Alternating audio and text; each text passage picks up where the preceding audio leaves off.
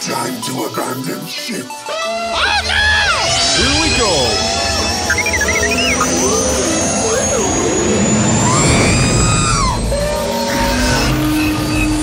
Can I persuade you to join us for a drink?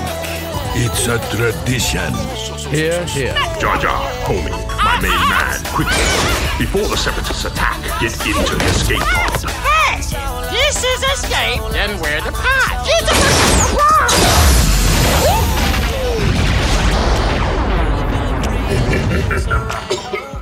Bounty hunting is a complicated profession. You want some soup? Don't you agree?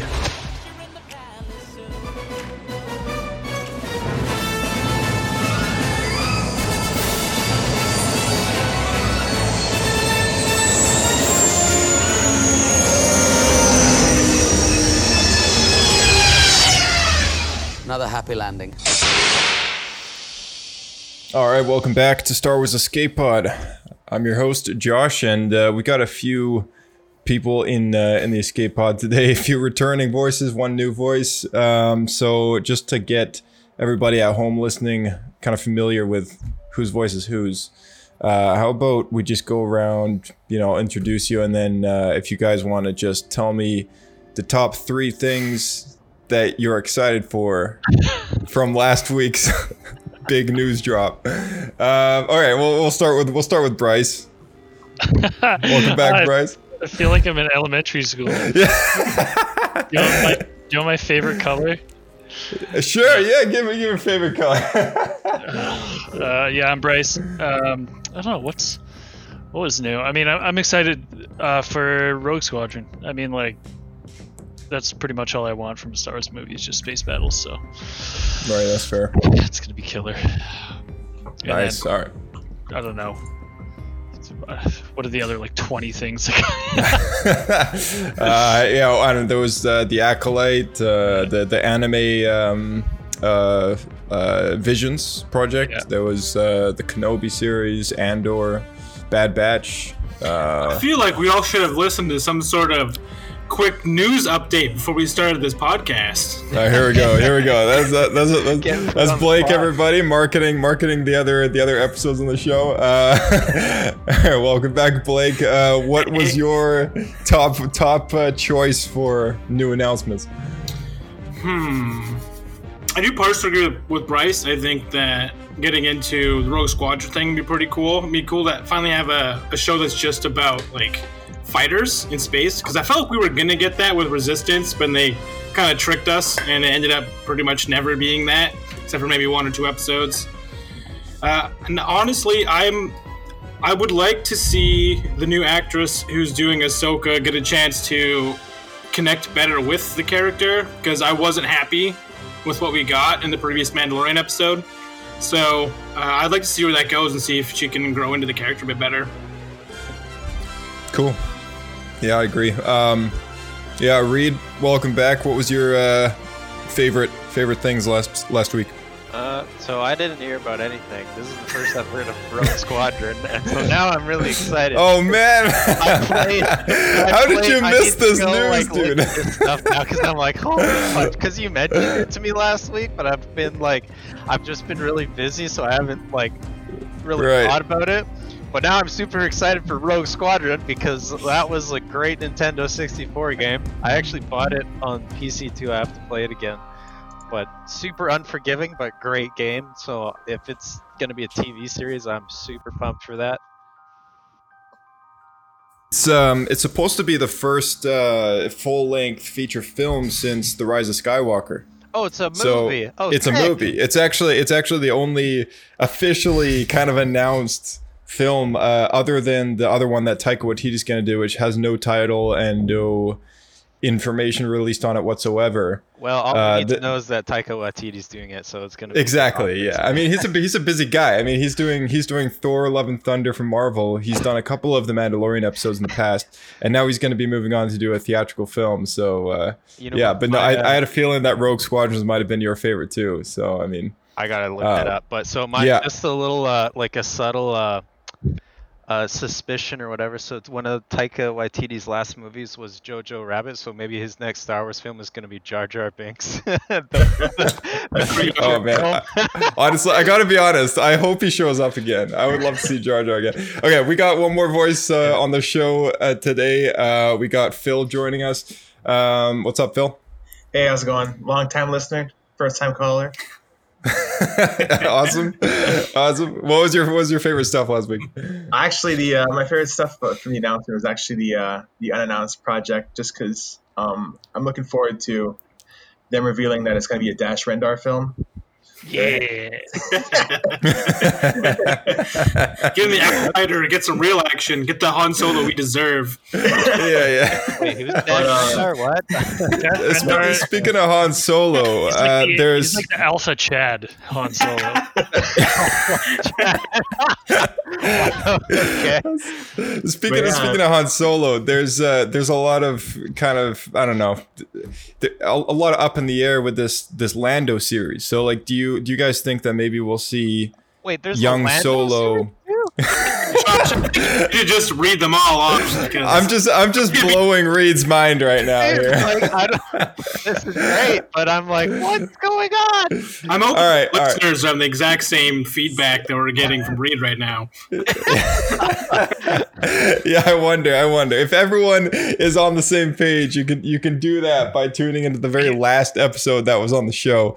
It's called actually speaking of the last episodes on the show. It was a busy week last week. All right, so 3 episodes dropped on the podcast. We had the last after show of The Mandalorian, which is covering the tragedy and Boba's return and all that. And then there was our first official Lightspeed episode, which is kind of geared as like a news flash, sort of headlines and minor news happening in under 15 minutes.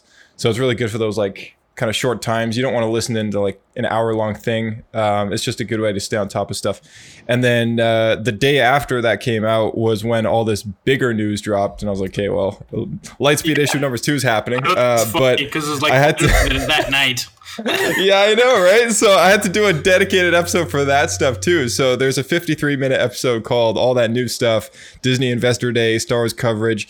I play all the audio from the Lucasfilm section of like the actual presentation that they had going on, so you can hear all that stuff on there. And kind of in between the different segments, I just give you guys like a bit of a rundown, stuff like that. So if anyone's listening at home and hasn't tuned into that yet, and you're kind of getting your mind blown right now like Reed, maybe pause this one and listen to that one first.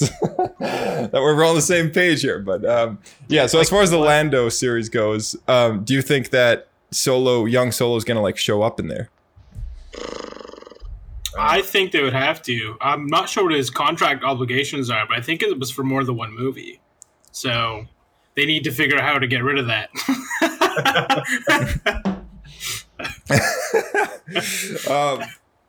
That's a good point. Although I don't know if it actually works that way. I have no idea, but I wouldn't be surprised if that's what Bob Iger's plan was. That'd be quite funny. Did they reveal what they wanted to do with the Lando movie? I have no idea. They didn't even specify who was playing Lando. Like in the presentation itself, they didn't specify whether Billy Dee was coming back or if it was going to be Donald Glover. I assumed that it was going to be Donald Glover and that it was going to be a series that would kind of spin off of Solo a little bit. But into his own Solo series, and it's going to be and they'll do flashbacks. Yeah. Little timelines that then meet together. I'm quite happy. I'm quite happy about this because I think Blake said something very. I mean, you're kind of agree with me when we were chatting about it. I think during the commentary, and I think we both kind of agreed. Or Reed, were you there for that one? I forget. Last week, no. For the solo commentary.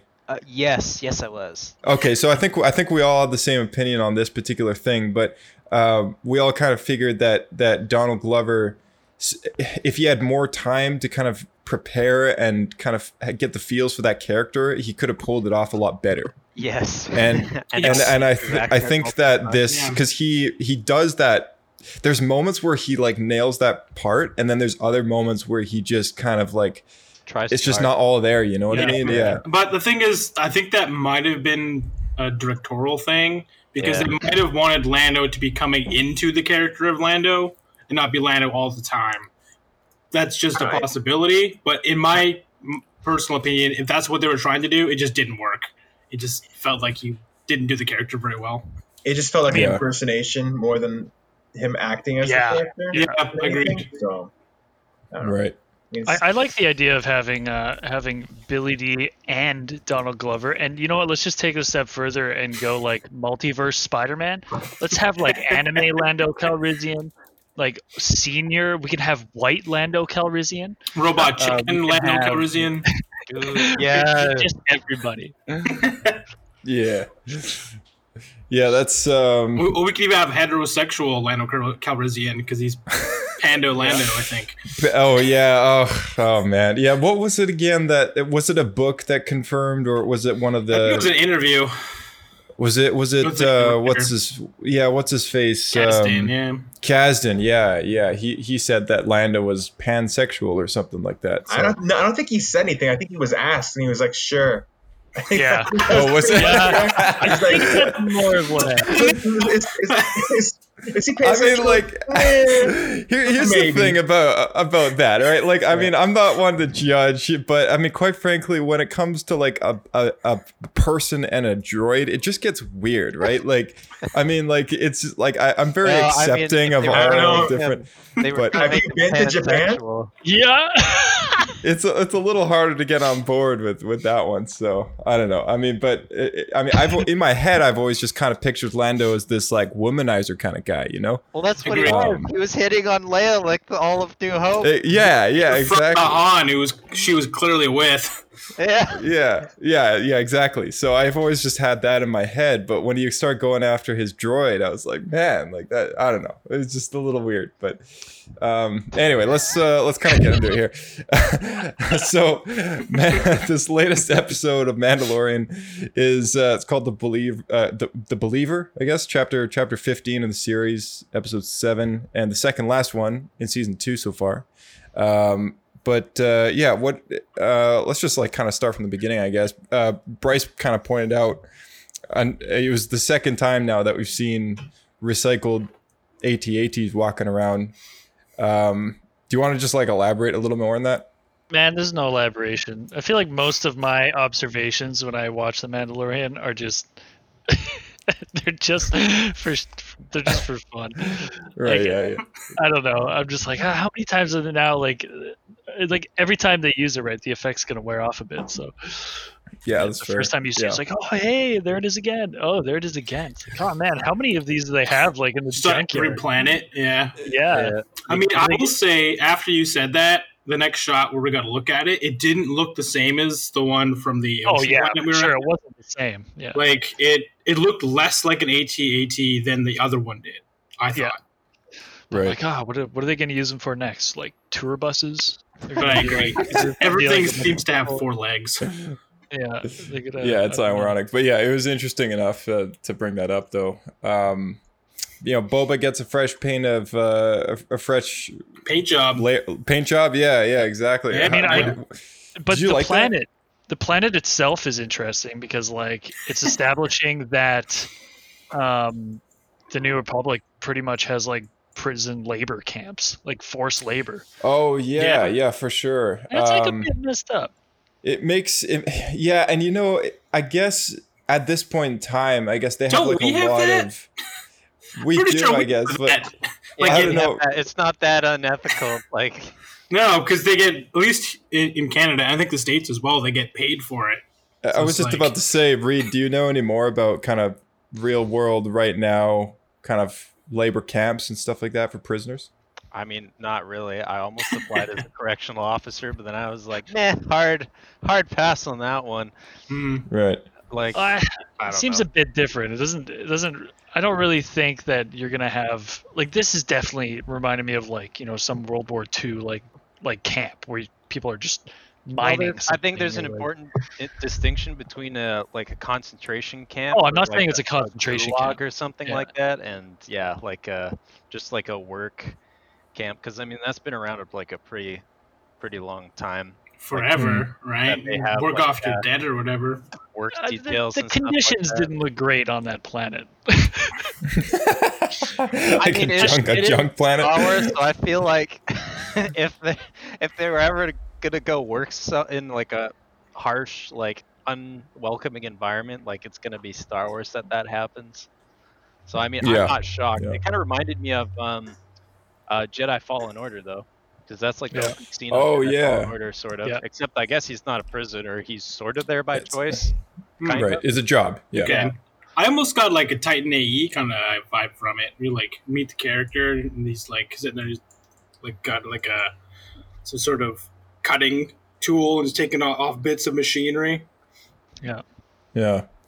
It's nice to it's nice to see like parts of the galaxy like this under rule of the New Republic, because it's a very, in canon right now, it's a very slim window that we actually get an idea for like what they're doing to prisoners of theirs. You know, like obviously we got a glimpse at a prison transport vehicle that they had to take down in the first season, but Yeah. like where they were going, like, you know, no idea, right? So now we actually see like what the New Republic's doing with prisoners, and like during the Clone Wars, we had a really good glimpse at what a prison looks like the giant Republic prison that had that massive breakout. And that's when Cad Bane and everybody, Boba, Bosk, you know, they all get away, and that was the same arc that Obi-Wan was undercover as Ben, right?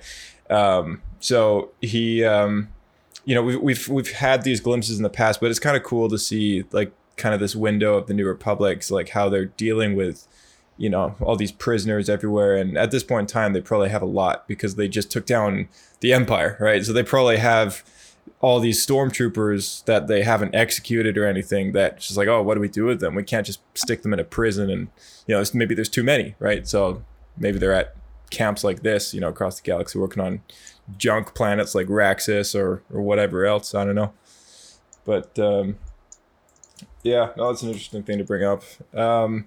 We can go back to Boba Fett. well, Yeah, let's go back to his armor. Yeah, let's go back to his armor there. Like, it kind of took me by surprise when the camera kind of turned and focused on him. I was like, oh, wow, like this is the first time ever that we've seen him in a fresh coat of paint. Yeah, I thought it was funny that even though he repainted the helmet, you could still see scratch marks all around where the dent was.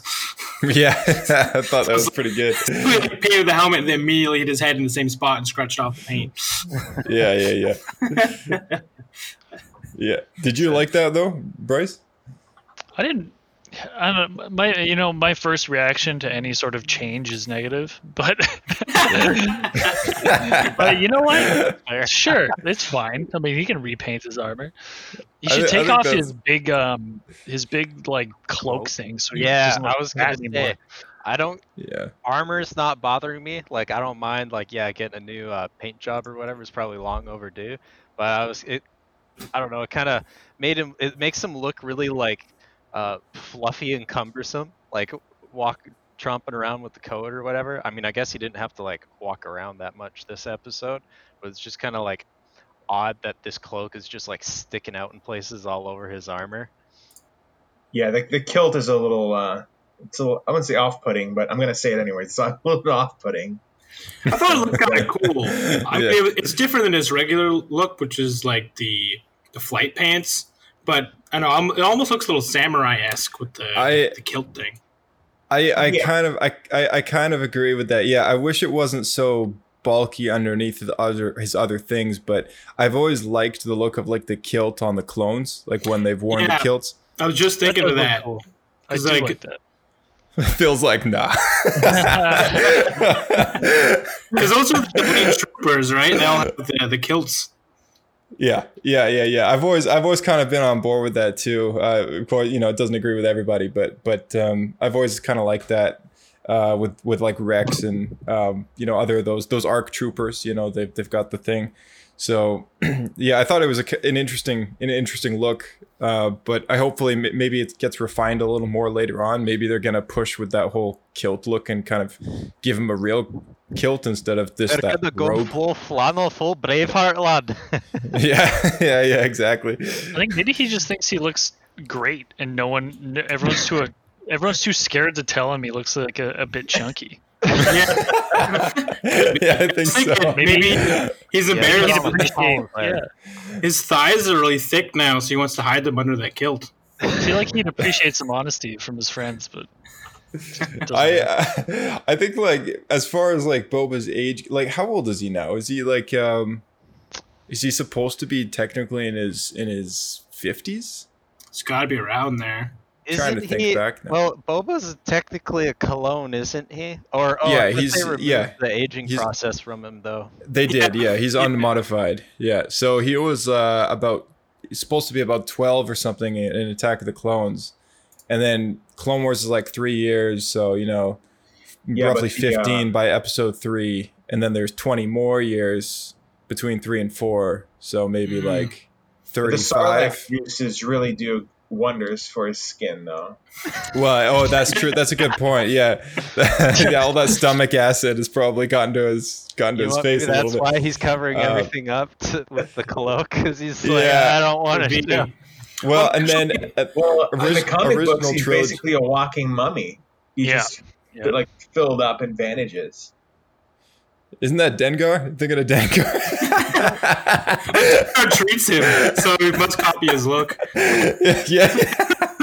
Man, what's with all these bounty hunters? They just get scarred up so bad. When Dengar saved him, that's all he had in his closet with these bandages. Yeah, well, even Django had that like eye scar, the scars on his cheek and stuff. Right. Oh man. Actually, but for the kimono, I'm looking at images from the last episode when we see Boba again, and he shows up. Those are the same pants/kilt thing that he's wearing. So I think it's just there's no leg armor, just like Boba never had. So the original pants would have been dissolved in the stomach acid of the Sarlacc. So he's just wearing his same pants as before, like last episode. Yeah, and I think like in that last episode that we saw him, he only had, I think, those knee rocket braces, that the yellow ones that go right around his kneecap. They shot like the rockets at the stormtroopers, so he's got those. But I think they were beneath the kilt in this episode, so I didn't actually see them. But yeah, he's got very little as far as like leg armor goes. I think Django had more as far as kind of leg armor. But Boba's never worn leg armor. I mean, he wore the shin guards, but he's never worn anything on his thighs. Right. Yeah. Yeah. Exactly. But yeah, I mean, yeah, it's pretty cool to see him come back, and I mean, we all love Boba Fett a lot. So there's even a scene where we saw him without the jetpack on, which I thought was kind of cool. Oh yeah. I thought it was cool to see like how the jetpack kind of clamps into the vest, like there was some gaps, like some slots and stuff. Yeah. Right. Yeah. So yeah, we got a big action sequence in this one. Really, really kind of classic heisty kind of vibes coming off of them trying to take a transport truck and then have to fend off these invaders, and then I was getting major Solo vibes from this whole train. They have to take the train over, and then the pirates come in, and all that stuff. It was like the same stuff. They have like the worst methods of transportation for like yeah, it's true. Totally. Yeah. I thought that was pretty funny. I love the Empire's logic, man. It's like, here, you know what? We're gonna get a whole bunch of these like heavily armored, like probably very expensive transports to transport this highly volatile material, but we're not gonna put guards on the things to protect them. It's also like we have all these ships and levitating vehicles, but we're gonna use this thing with wheels has to hit every single. They're so cheap. They're so cheap, right? I mean, it even showed they've been doing a really good job in this show showing that off, because even when the two scout troopers were like trying to shoot that, they're trying to shoot that thing.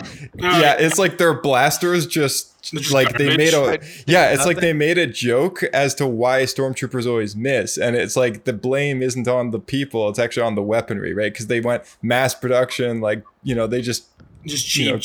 Yeah, they just crank these things out, right? Mando's blaster broke when he was trying to. Yeah, exactly. Like Mando's blaster broke, and that wasn't even his blaster. That was the tank trooper's blaster. Yeah, right? yeah. So I feel like that's a bit of a lore hiccup, is it not? Like blasters should not have like 10 shots in them. No, yeah, it was a faulty blaster. It was a faulty blaster, but that's what I'm saying. Like that is just an old blaster, because it's the first time we've ever seen a blaster in Star Wars ever run out of ammo. At least according to the games, they're supposed to run every like 50 or 60 shots or something. Yeah. Yeah. Well, I've heard a few times, like here and there in the show, like the animated show, that someone's blaster jammed or whatever. You get it in the books too, but in general, I just think like a lot of the blame tends to, at least in recent canon material, they've tried to point blame on the stormtroopers' accuracy to their weapons rather than like the actual competency of the troopers themselves. I don't know. Have you watched the last couple of episodes? They're complete buffoons. The troopers, it's like slapstick comedy at certain points. At some points. Yeah. It Mando up last episode. That's what I mean. The only time they can hit people is when it's our main character. Like the only thing armor. To become an Imperial officer, all you need to do is just not be like completely useless, and you'll totally make rank. I mean, in the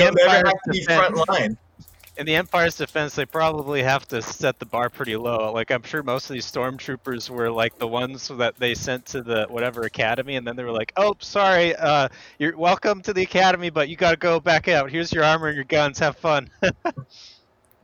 Graduate. Infantry. Yeah. Maybe the Empire is actually just made up.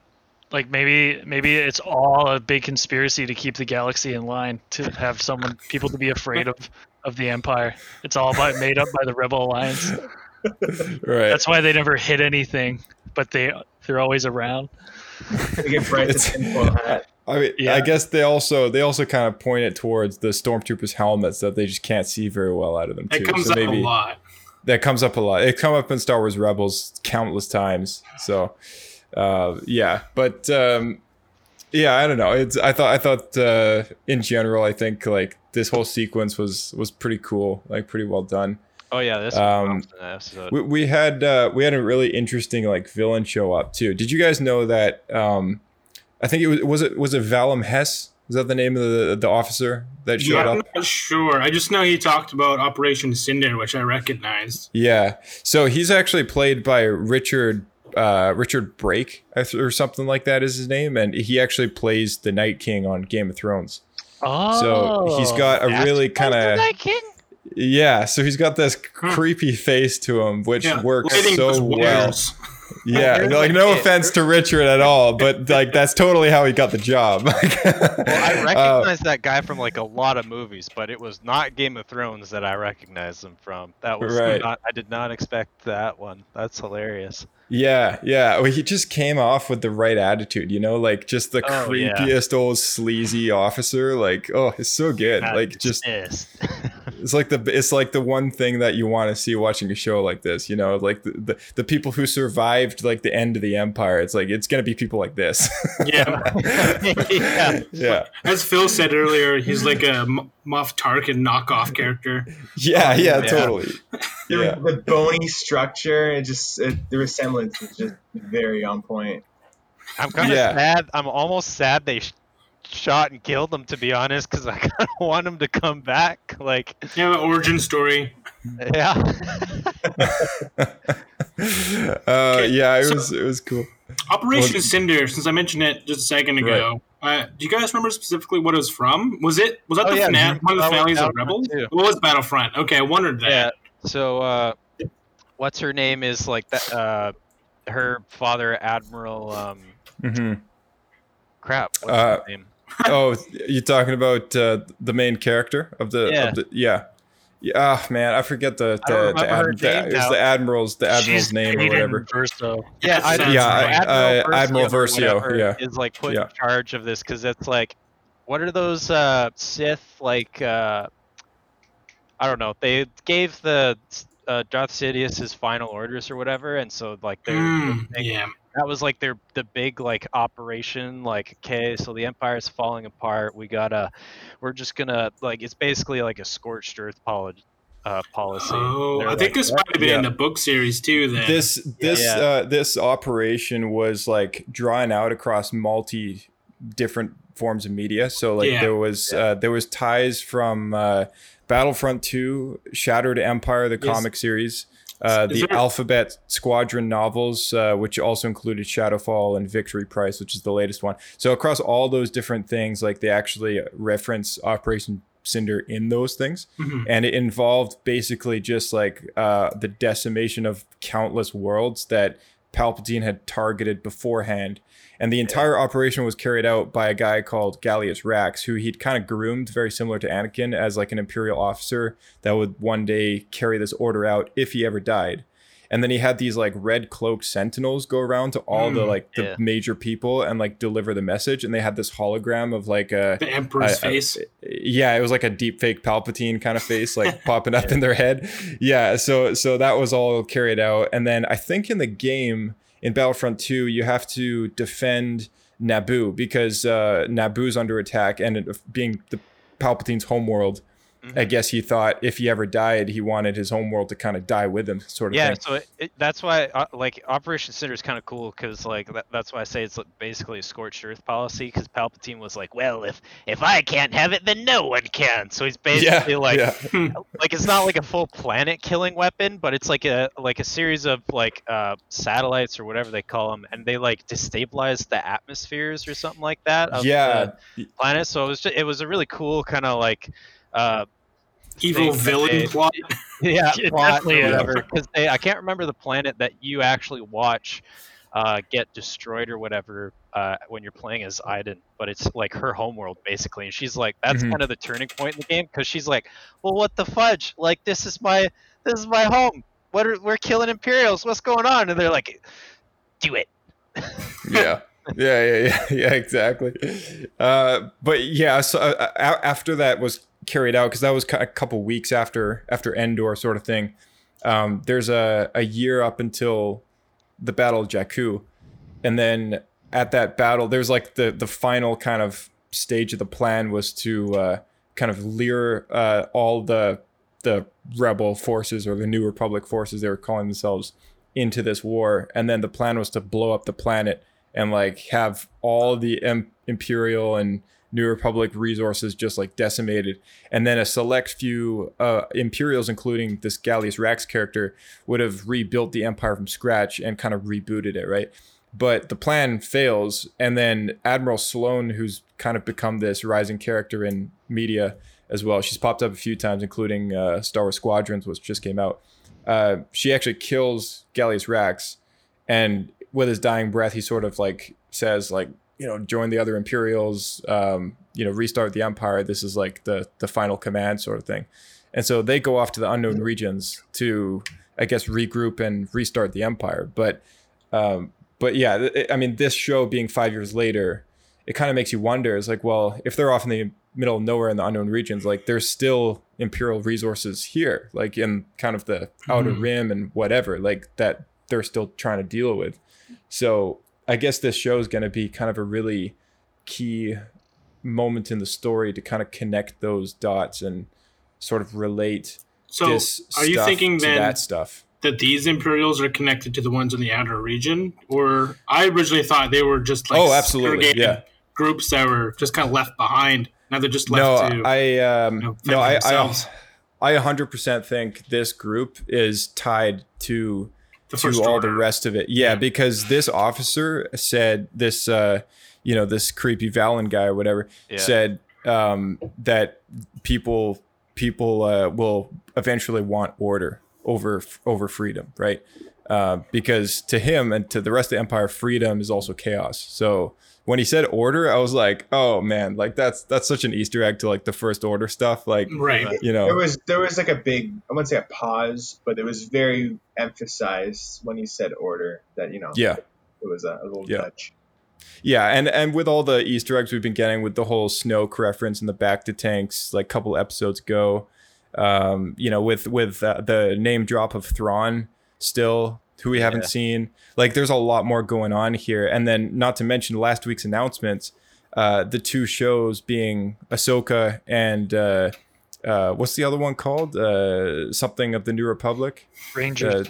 Rangers. Yeah, thanks. Yeah, thank you. Yeah, so Rangers of the New Republic and Ahsoka, and assuming Mandalorian Season 3 are all supposed to kind of link together. And then what Kathleen Kennedy said in her press announcement said are going to conclude in one epic cinematic event, which could either be a movie or another show, kind of like how they did Netflix, Daredevil, and Jessica Jones and Luke Cage, and then it kind of all came together in The Defenders.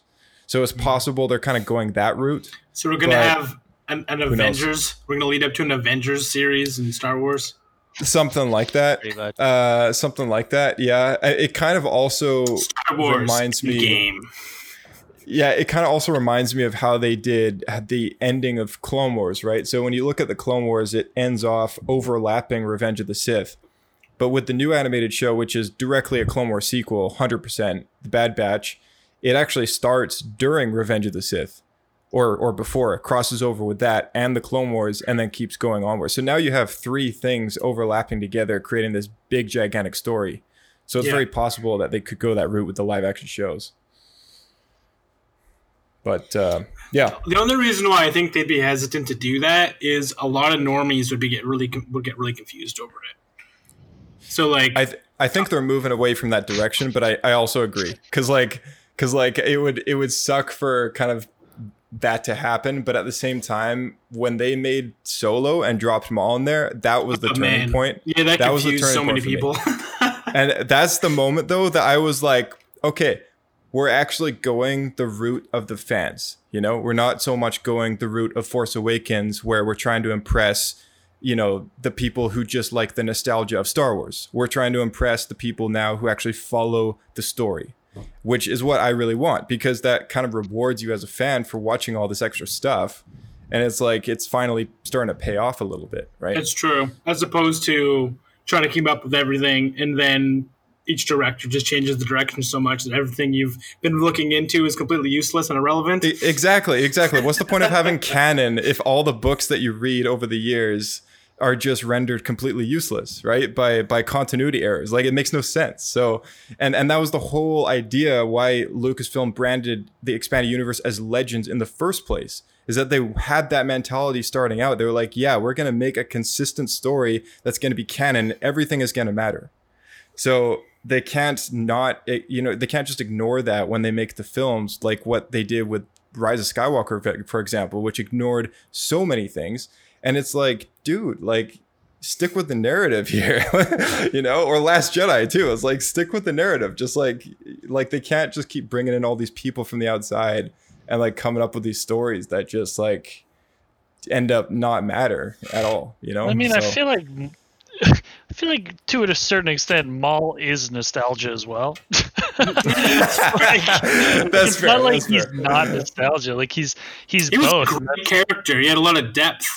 I feel like that's maybe why they're like, okay, this is probably a safe bet because it's fan service, and also a bunch of people are going to be like, ah, cool, Darth Maul's back. Like, Right.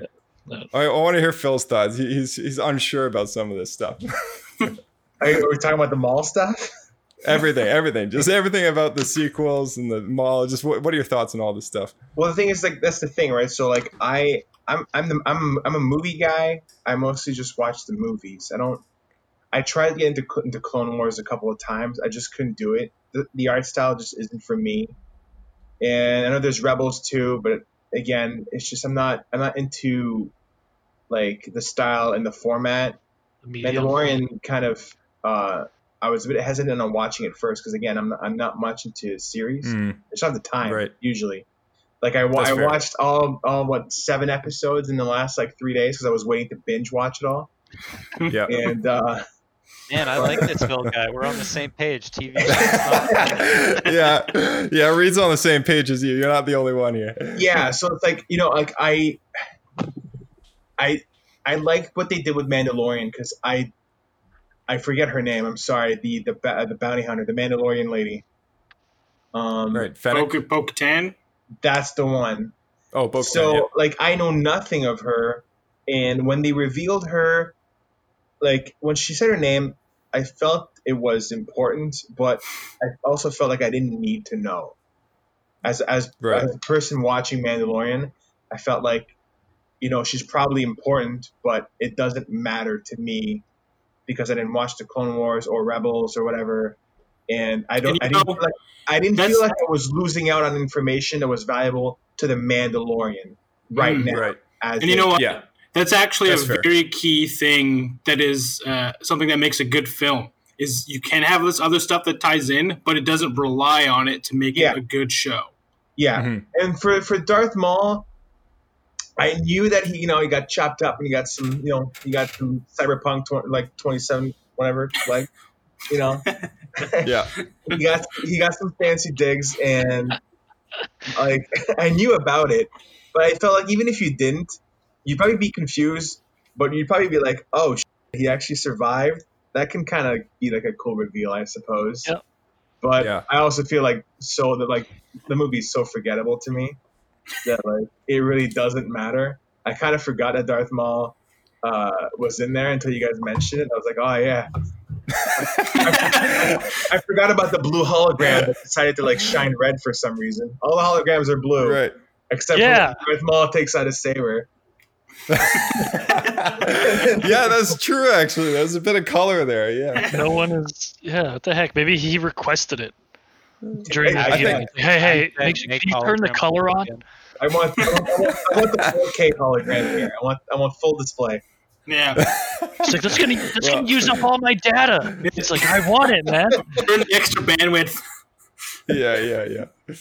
No, that's well said. I think that's a really good point, though. Like, I guess to most fans of the films that just can't really jump on board with the shows, like, I guess, some of that stuff can be confusing. But then, like, there's no problem with they can, them yeah, intertwining. for sure. But as long as the information isn't like dependent, I don't like as long as like Right. information that was given in Rebels isn't necessary to know to enjoy the show to like a very I definitely lost.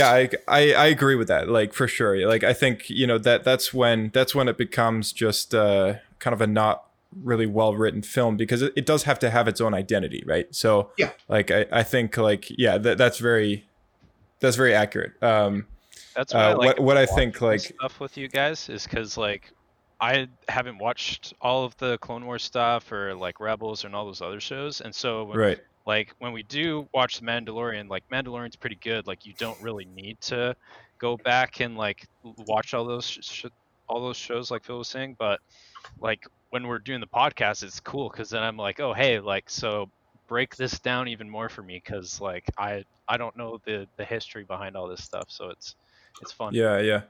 Yeah, it's always interesting doing that. And like, even actually I kind of learned some stuff doing it too, because like when I look up things, and I mean I usually catch quite a bit of it, but some things I'm like, oh, what did I know that from again? And then when I look it up, I'm like, oh yeah, and it's like all this other stuff. And then sometimes I find some stuff that I've maybe missed, and because I haven't read all the books out there, right? Like I'm there's a big chunk of them in Canada that I haven't read. But it is always too much came out at once. It's hard to keep up. Oh yeah, for sure. And like I had to stop buying them at some point because I'm like, I literally can't keep on top of them anymore. So drain your bank account. yeah, I know. I mean, especially when you're like a fool like me and you buy all the hardcovers. It's like $35 a pop. It's like I can't keep up with this. It goes a whale when they see it. I know. That was the heaviest box when I was moving. It's like it's like, what's that box? That big, massive, heavy thing. Oh, that's my Star Wars books. It's heavier than your couch. But yeah, I think like it's a good point to bring up though, and it's what I like to see though is being like as a fan who does kind of get into that stuff. Pretty much all I'm saying is like it's nice to be rewarded like watching a show like this, and then you do kind of get all those references and like you start to see the story kind of come together a lot. And even though I don't like the sequels personally, like at all, I liked what the show was like trying. Half your fan base, Josh. No, I've always mentioned it. And like anyone has the right to feel differently about it. But all I'm saying is like I like, even though I don't like those films very much, I like what this show Mandalorian is trying to do. Because when those Snoke Bacta tanks showed up, I was like, I can get on board with this. Like I actually I don't mind. Like I like far fetched now that there's this clone. This force-wielding clone that kind of came out of nowhere. Like, well, it's bridging that gap for you. I mean, I just like some backstory, right? Like, I just like some history, some holes being filled in, because like I feel like with some of those sequel films, we just got so many things that just came out of left field and wasn't pre-established or built on or anything like that. And then all the content that they've been releasing over the last 5 years, which I've tried to stay on top of, hasn't done anything to fill that in. So like you'd think though, like that if you were the kind of person that does like, oh, it's like, oh, I know all these things, but it's like, no, like there's still a lot that they haven't told. And you know, it's like they still haven't filled in how Luke's lightsaber got into Maz Kanata's temple, right? Like they still haven't done stories. If they explain that, it's going to be like a side note in a novel. You know that, right? Oh yeah. It's actually, well, they've actually started to touch up on that story in the new Marvel comic series that's between episode 5 and 6, and so now they're finally kind of getting around to it. But we're talking about a movie that came out 5 years ago. Yeah, so people have probably already forgotten that that's like a hole in canon, right? Yeah, people have totally forgotten about it. Yeah, if they show it in other stuff, like in shows and books or even like graphic novels, that's totally cool with me. But like, if we like just like going back to Solo for like a second, like I didn't need to know where Han Solo got his gun from. You know what I mean? And it's kind of the same thing with the lightsaber. I don't need to, when I'm watching a film, like the whole I don't know, it just didn't need to. I don't need the answer. It's not that I don't need the answer. I just don't need to know like about specific items that are like so tiny to the universe, like Han Solo's gun. Yeah, it almost. I love it when Phil says it. It makes it sound so like it makes me feel ridiculous. You know? Like obsessive. Yeah. I mean, it's fun. It's fun for the fans, but it's just like sometimes it's like if you do it too much, it's just like. Again, we're going back to a movie that, you know, for that specific movie that like give me so many gripes about it. It's like everything was explained. Like, are you telling me like how old is he? Like 30 years old? It was like 30 years after or whatever. He still has the same goddamn gun. Yeah. It hasn't jammed once or twice. I mean, you need some mystery to your character, right? You don't want like every single. You don't want to know like their entire life because they become less of an interesting character. I don't want to know if they had a bad egg sandwich on Tatooine when they were 5 years old. You know what I mean? You're like, oh, this is why he's so grumpy all the time. He had that egg sandwich. I see where you're coming from. I see where you're coming from for sure. It's like, but so far, bring it back to the Mandalorian. Right. Yeah. Bit of a detour. So far, it's actually what I've liked a lot about the show is that like those details that are very like fan centric. Like I consider myself a Star Wars fan, but you know I don't go out of my way to look up extra material that I don't really have the time for. You know what I mean? So like I don't really go out and like watch the extra shows and. There's a lot of fans on the same page. There's a lot of fans on the same page as you. Yeah. And that's what I like about that's what I like about the Mandalorian, because I feel like all the extra stuff isn't like really thrown at me too much, and all the nostalgic stuff and the Easter eggs or whatever. Like Boba Fett, for example, in the last 2 episodes, he's not getting a lot of screen time, and I like that a lot. It's the way to do it, or else he'll just steal the show, right? It's not about him, and it's the same with all the other characters. Like, they're all very well established as side characters that kind of help the Mandalorian and Baby Yoda on their travels. It's Grogu! It's Grogu! At this point, we just call the show Grogu's Tasty Travels. Because I feel like that's what the show is about. It's just Grogu just finding food and trying to eat it the whole time. Honestly, it's like at least 30% of the show. He's going to eat the flesh of his enemies soon. It's there was something that I actually said in one of the earlier episodes where I kind of asked everybody whether or not they would actually feel if these characters popping up would steal the show, because it was actually something, I think I brought it up last week even about Boba Fett. I said, like, now that we've got Boba Fett, who seems to be kind of a temporary / permanent member of this little crew that they're going after, the Grogu from the Empire and stuff. I was like, do you think that he's going to steal the show? And after watching this episode, I can actually confidently say he didn't actually steal the show. And not yet. This episode he was the getaway driver. He didn't do much. Right, right. But like I thought it was handled pretty well because like Boba is a big deal to a lot of people, and I feel like even though this show is not about Boba Fett, even though he's in it, like I feel like he hasn't exactly drawn my attention away from the main narrative here, which is a good thing because it means that I can still really respect these new characters, which I've grown to like a lot. So true. And something I just thought about is why did no one kind of ask him why he couldn't go into that Imperial compound? Like he's just like, oh, let's just say they'll recognize my face or something like that. That's what he said. I think that might be that might be a little nod to the fact that the Empire had employed him before. That's what I was thinking because they had hired him, so he'd be in their database. Well, I thought it was because he'd be a clone.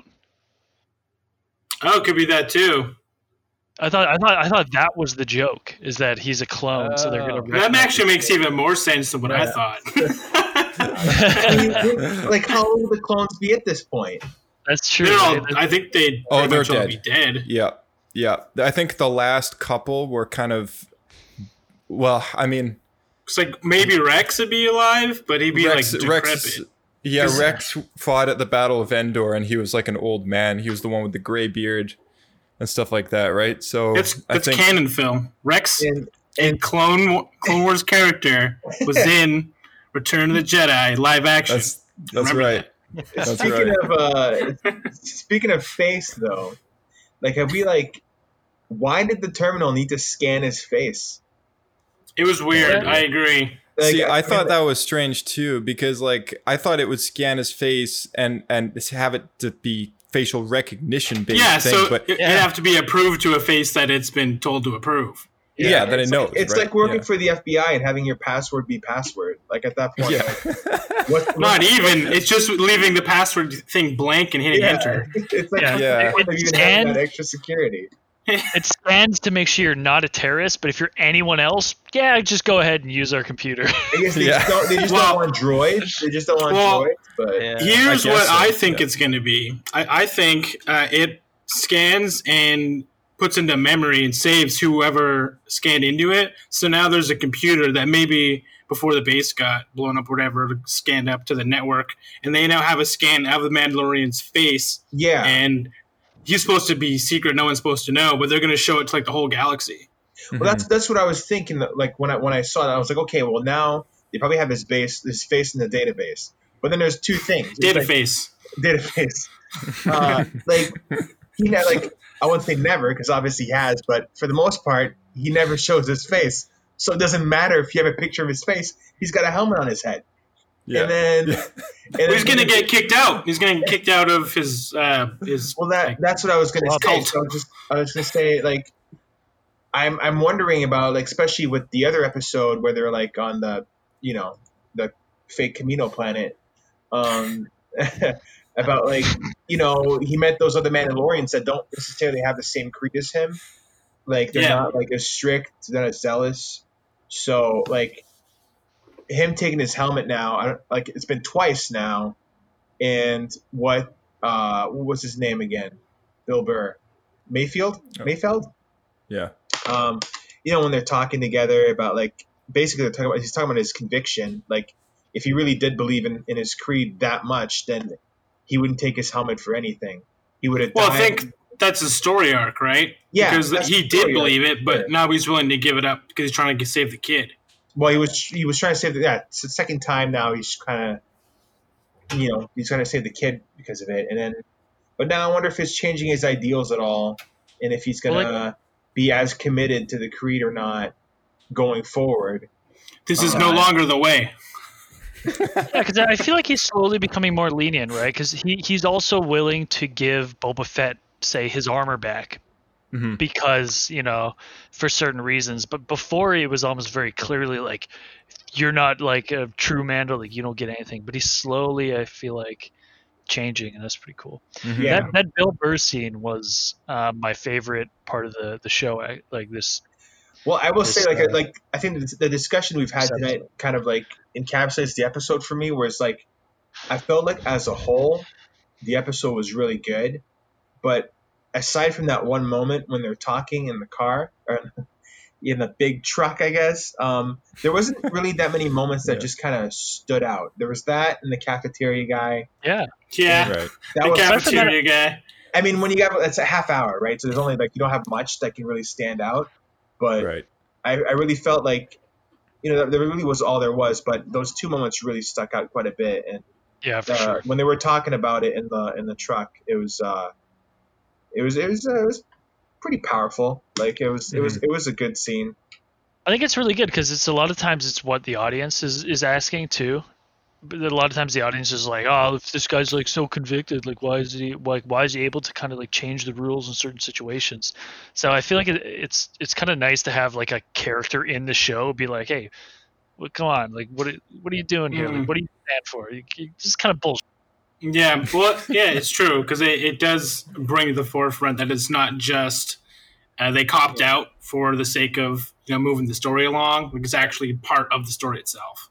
And I feel like it's also hitting home kind of this theme of the Mandalorian in general, which is like who is it like you can pick a side, but it's all the same crap, right? Like whether you're Rebel or Empire, like as long as what does he say? It's like as long as you we're all the same. That was actually, you're gonna be happy to hear this. That was one of the main story points of The Last Jedi.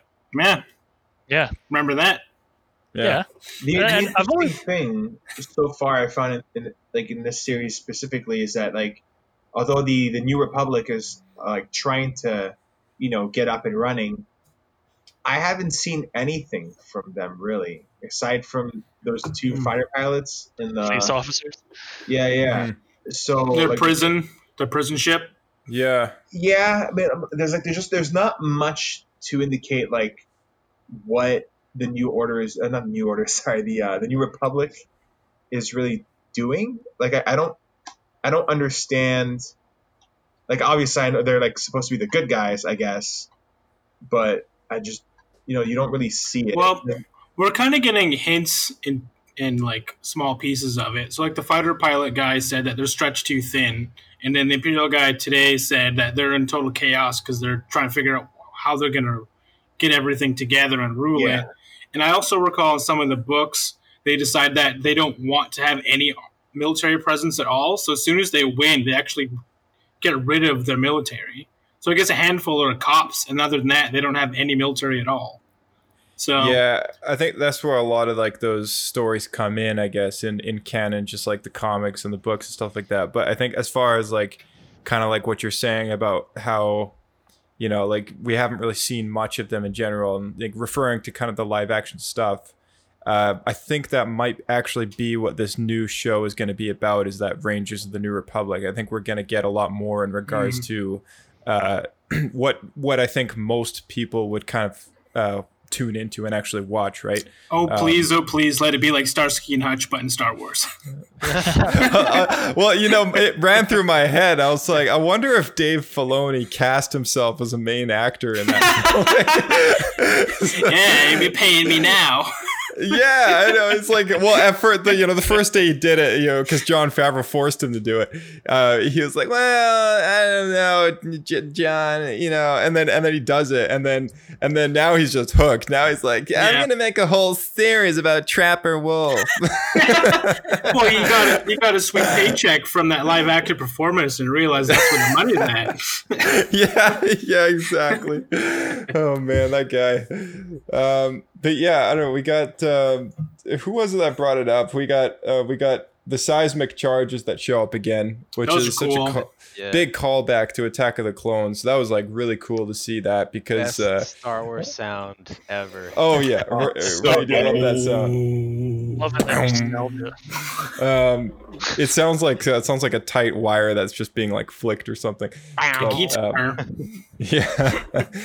But yeah, every time I saw, the second time that I think maybe it's the third time I've seen this episode now. When it happens, all I can think about now is like young Boba, like after Jango says, come on, son, we'll have a couple of surprises for him. And then, Boba's like, ha, ha, ha. Should dub that giggle over top of well, that's exactly what I was thinking. All I thought when he dropped that seismic charge was Dude, that's exactly right up into the moment he's like, as soon as those TIE fighters were behind him, I was like, man, I know exactly what's gonna happen here. Yeah, exactly. Oh man, Daniel Logan's little chuckle that he does. Oh my goodness, so great.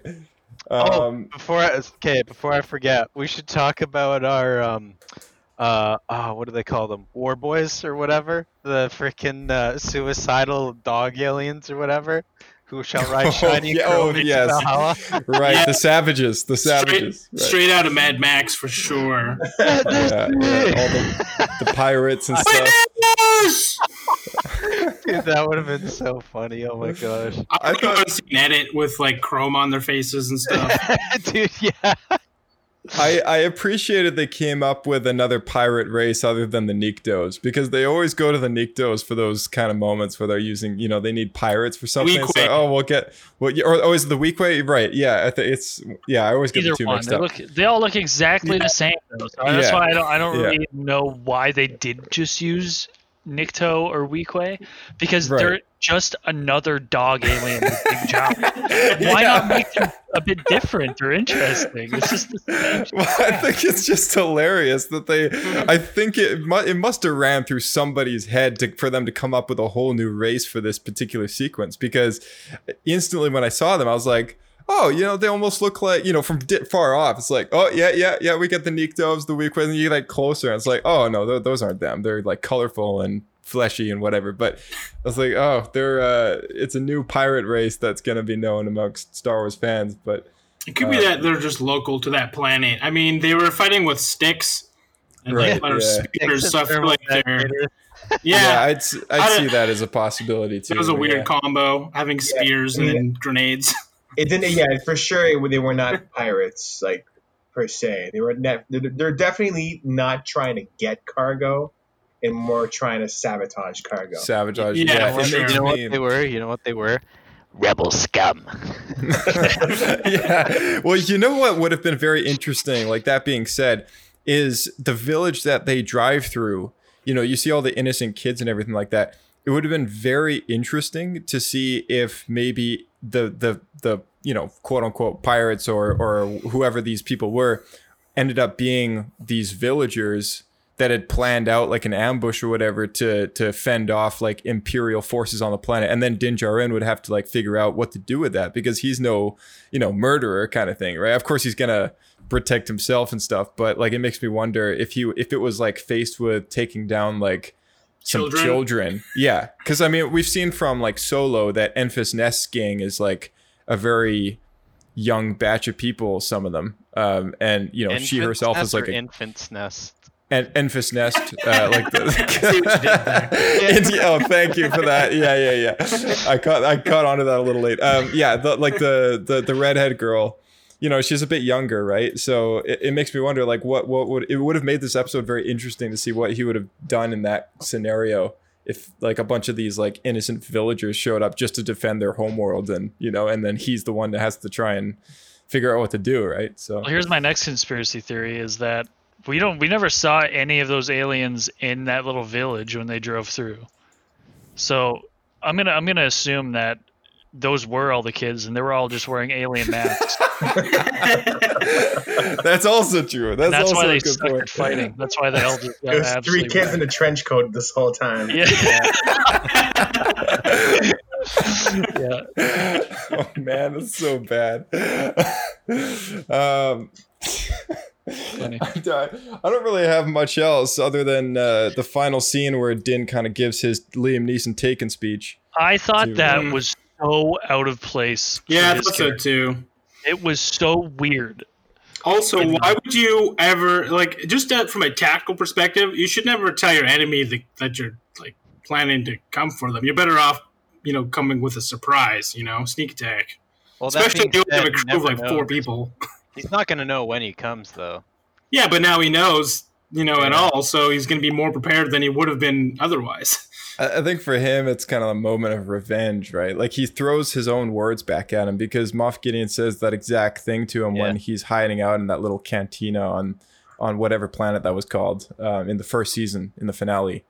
So I think it was definitely a callback to that. But giving away the fact that he's coming after him might have been a little foolish. So maybe we'll see the consequences of that show up later. Yeah, because now he's going to look at scan the video where it came from, the source code. And like, oh, he's on this planet. And then like, oh, this computer has his face. I'm going to use that. Yeah. Yeah, it's interesting for sure because it's like, Slave One is like, what, 1 million years old versus like this brand new shit. Yeah. Like it's like a rust bucket versus this shiny, nice Star Destroyer kind of. Well, in the last episode, the Slave One flew up like right next to it, and it just didn't even fire a shot. I was like, "What the heck?" Yeah, he was just like, he's like, "Screw this, man! I'm not doing this." Yeah, I wouldn't do anything to that giant ship. No, it's it just felt like a bit out of place. I feel like we've been getting a lot more dialogue from like our main character. Din Djarin, yeah. Like. And I feel like in the first season, something I really liked is he was a lot more like silent and serious a lot of the time. You just want the movie Drive, but in Star Wars. I don't know. Like, do you not like the first season's? I do like the strong and silent. Like I liked how it felt very much more like a Western, and it was a lot slower, right? So I see a scene like this at the end, and it becomes a bit too like Saturday morning cartoony. Like, I mean, what it feels more like to me right now is just I'm sure you guys have talked about it at length before, but it really does feel like a D&D campaign at this point. Yeah, where he keeps getting new quests every episode, and I'd say that like from this season so far, a lot of the shows end kind of at the beginning of the next episode in terms of like they kind of like it's not like a solid finished story in the sense of like the quest is done. There's always a slight cliffhanger. Yeah, there's always like this tiny bit, and then the next episode is coming out, and and it's gonna be like another half hour, and then the season's done. So I can't wait for that cliffhanger. Oh. Yeah, no, that's a good point. Actually, bringing up the whole D&D thing, it's actually something that I thought about when they released what's his face, Bill Burr's character. I always forget his name. But yeah, when that happened, as, dude. Every time I see him, I can't remember his character's name. I remember Bill Burr though. Yeah. What's it? What Phil? You remembered his name, right? Yeah, I remember his last name is Mayfeld. Right. Okay. Yeah. So Mayfeld. So when they let him loose, I instantly thought of an RPG campaign that I GM'd a couple of years ago, where most of our players in the group just wanted to kill and rob and thieve everybody, and so like I thought back to that, and I was like, man, like this is a really good example of kind of like you can not be a total just you don't need to be like this insane criminal in the world of Star Wars and make a living or a successful victory off of that kind of lifestyle, right? Like you can still be the good guy and like be a bounty hunter and like still let somebody go who kind of pulled you a solid and not kill them, based on like a possibility that they might, let some information loose so that you're up to no good against these particular people or whatever. I don't know. I just thought it was like a really nice example of that. We met him originally as like a kind of like scummy villainy, semi-villainy character. And then in this episode, he kind of redeemed himself to be more just a guy trying to get by. He's got like a bad past, right? He regrets. Yeah, exactly. Again. He was because last season they kind of didn't do much with his character other than lock him up basically until they needed him again. Yeah, he was just a loudmouth character, right? Yeah, so I hope we see more of him because he's not like a character like Boba Fett where we got to worry about him like overshadowing Mando or something like that, because he's kind of a good contrast to him because Mando's typically at least fairly like silent, untalkative, and Bill Burr's character is doesn't stop talking. Yeah. No, I like the fact that this show has put a real big emphasis on the fact that he's actually made quite a few friends, like or allies, I guess you could call them, because like, you know, the feeling that you get watching kind of this D&D-esque sort of plotline narrative sort of thing, you know, it's very episodic style. And in most D&D games, at least that I've played, maybe it's not supposed to be this way, but at least the players tend to make a lot of enemies rather than a lot of friends, right? and so the players you have. Yeah, I guess so. But in general, I think this is like, it's really kind of cool to see, like, he's made friends in the Ugnaught and now in Fennec and Boba. And, you know, he's made quite a few alliances over at Cobb Vanth, for example. Like, even though he took the armor away, like they had a nice agreement at the end of that. I helped him take down the you know, I almost called it a kraken. The crate dragon. Yeah, there you go. But yeah, like it's nice to see that he's made and the curly haired woman on Tatooine that looked after the kid, you know. Also, like, the assassin sniper woman as well, right? So he originally was going to take her in, then they left her for dead, and now they're teaming up. Yeah, exactly. So like in a world in which this show evolves around that kind of underworld of scum and villainy, ironically enough, in contrast to that, you've seen a lot of good people. And even a guy like Boba, who's kind of known for being like this brutal bounty hunter with, you know, no disintegrations kind of thing. Turns out he's actually a guy with some honor to him as well. Mm. So yeah, Which I like that about him. Started to lead that way in Clone Wars, right? Yeah, for sure. Yeah. Yeah, what I remember from the comics is that basically Boba is just he's all about the contract, and his word is pretty much everything. Mm. Like the time he stripped the armor off Jodo Kast, that liar. Which comics were these ones?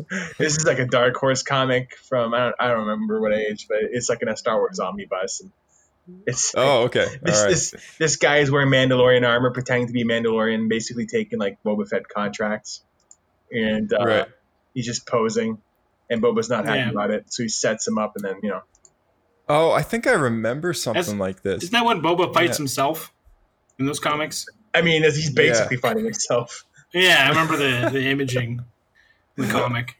That one's a good one. That's one of my favorite ones. Did you ever read those really old comics, like the Marvel ones from way back when? Those are terrible. Yeah. Yeah, they're pretty bad. The Dark Horse ones are not that much better. Like some of them are like really, really bad. Like the drawings are just terrible. Yeah. I've got one. I'll have to show you guys later, but okay. I have one last thing I wanted to mention because I thought it was cool in the artwork at the very end.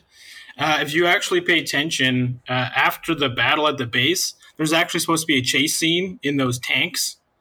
And then they jump off the tank onto Slave One instead of just off the roof. That's kind of cool. Something they cut out. I thought was kind of cool. Yeah, that isn't. Yeah, actually, that's a good point. I wonder if they like changed up the. It's probably time. The sequence, or I don't know. I guess so. I thought it worked pretty well the way it. Oh yeah, it's fine. I wouldn't have known that they were going to do that if they didn't have the artwork. Right. Also, super interesting. Oh yeah, go ahead. Oh, okay. I was just going to say, a super interesting moment when they get to the Imperial base. It is the first time that the stormtroopers are kind of protagonized in the sense that they actually like save them from the pirates or whatever they are. So. Yeah, go ahead. I was going to say maybe they cut that chase scene out because they needed the like those big trawlers to be sitting in the base so he could shoot it and blow them up. Right. Yeah, maybe. Yeah, I don't know. Any of you guys have anything else, or no? No, covered everything I noticed. Yep, I've complained about all the things I've wanted to complain about. As usual. It's always about the glass half empty. Enough on this episode. Right. Yeah. Bryce, would you consider yourself a glass half empty kind of guy? Oh, I'm so critical when it comes to Star Wars. I try not to be. I really. It's hard not to be though, because I mean we all love this franchise very like a lot, and you know coming from different angles and stuff. And I think that's the one thing I don't know if I brought this up before, but I think that's why a lot of us can be very critical, because like we want to see it do really well in the different ways that we view it. And you know, especially Ahsoka was a really standout one for me because I really love that character a lot, and I think she's honestly one of my favorite characters in the whole franchise. And you know, you kind of grow to love this character over the course of like 7 seasons of a show plus the next show after that, and now she pops up in live action. You only want to see it do well, and then when you get an adaptation that just doesn't line up to the way that you envision it to be, it's actually a vision of whoever's doing the episode. It's like well, that doesn't really agree to me, and then you get kind of like we all get kind of nippy at kind of how that comes across. But yeah, it's just because we care, right? You know, that's the main thing. And I mean, I like 95% of what I'm watching, but yeah, you know, as it's the 5% you take notice of. As human beings tend to do, I only really want to talk about the 5% of crap that I'm like, why the heck did he run out of blaster bolts? He should have at least 50 shots in there. Worst episode. Exactly. Actually, notice one note. So before they jumped onto the tank and took over, they're kind of chatting there, and Bill Burr's character, I think, refers to Alderaan and Mandalore, and that they're both blown up. Does that mean Mandalore has been properly blown up at this point, or is he just referring to the fact that most of the planet's blown up? I think he's referring to just like not existing. Yeah, because in the sense of like, I don't know, like, is Mandalore blown up? He did say something in the first season, in the very finale. Also, I think a reason as to how he has the Darksaber, because obviously, like, Bo-Katan's showed up, because she actually last had it in Star Wars Rebels. So now Moff Gideon's got it, and it has something to do with some sort of purge that happened there during the events of the Empire, right? Is comparable to Alderaan? Is there still any physical planet? I have no idea. I mean, that's the kind of thing that I think a lot of us are wondering and might get filled in later on. But yeah, no, that's a good point to bring up, though. I think we'll see that fulfilled in maybe a future episode. I probably would put money on it that maybe at some point we might even go back to Mandalore. I think we'll go there too if it exists. Yeah. Because like it could be referring to even the fact in the Clone Wars, most of the planet is inhospitable. You can only live inside that. Sundari City. Yeah. So I think it's possible that we could see maybe kind of like a ruined Sundari City or something like that. That was maybe under attack by the Empire or something like that. Because, you know, at the end of the Clone War, when the Republic came in and liberated them from the Death Watch and all that. You know, there was a foreshadowing moment there in that finale episode where you see all the clones kind of directing people, like lanes of people, down the pathways, the passageways, and all that stuff, and it kind of looked like the Empire. You know what I mean? Mm-hmm. And they were kind of in that moment antagonizing the clones really well, because that's exactly what they become not too long after. And then in the next episode, Order 66 happens. And then that's what they are. They're these people that control populations of people, and you know they're basically like the big Gestapo or something like that, right? So, it's a very interesting thing to think like what actually happened there, because like the Empire, when the Republic turned into that, like they had control of Mandalore 100%. So. Yeah, they would have. All right, guys, thank you so much for tuning into the show, and thank you to Phil for joining us today, and I'm sure we'll see you in the future. And big thank you to returning voices, which is Bryce, Reed, and Blake.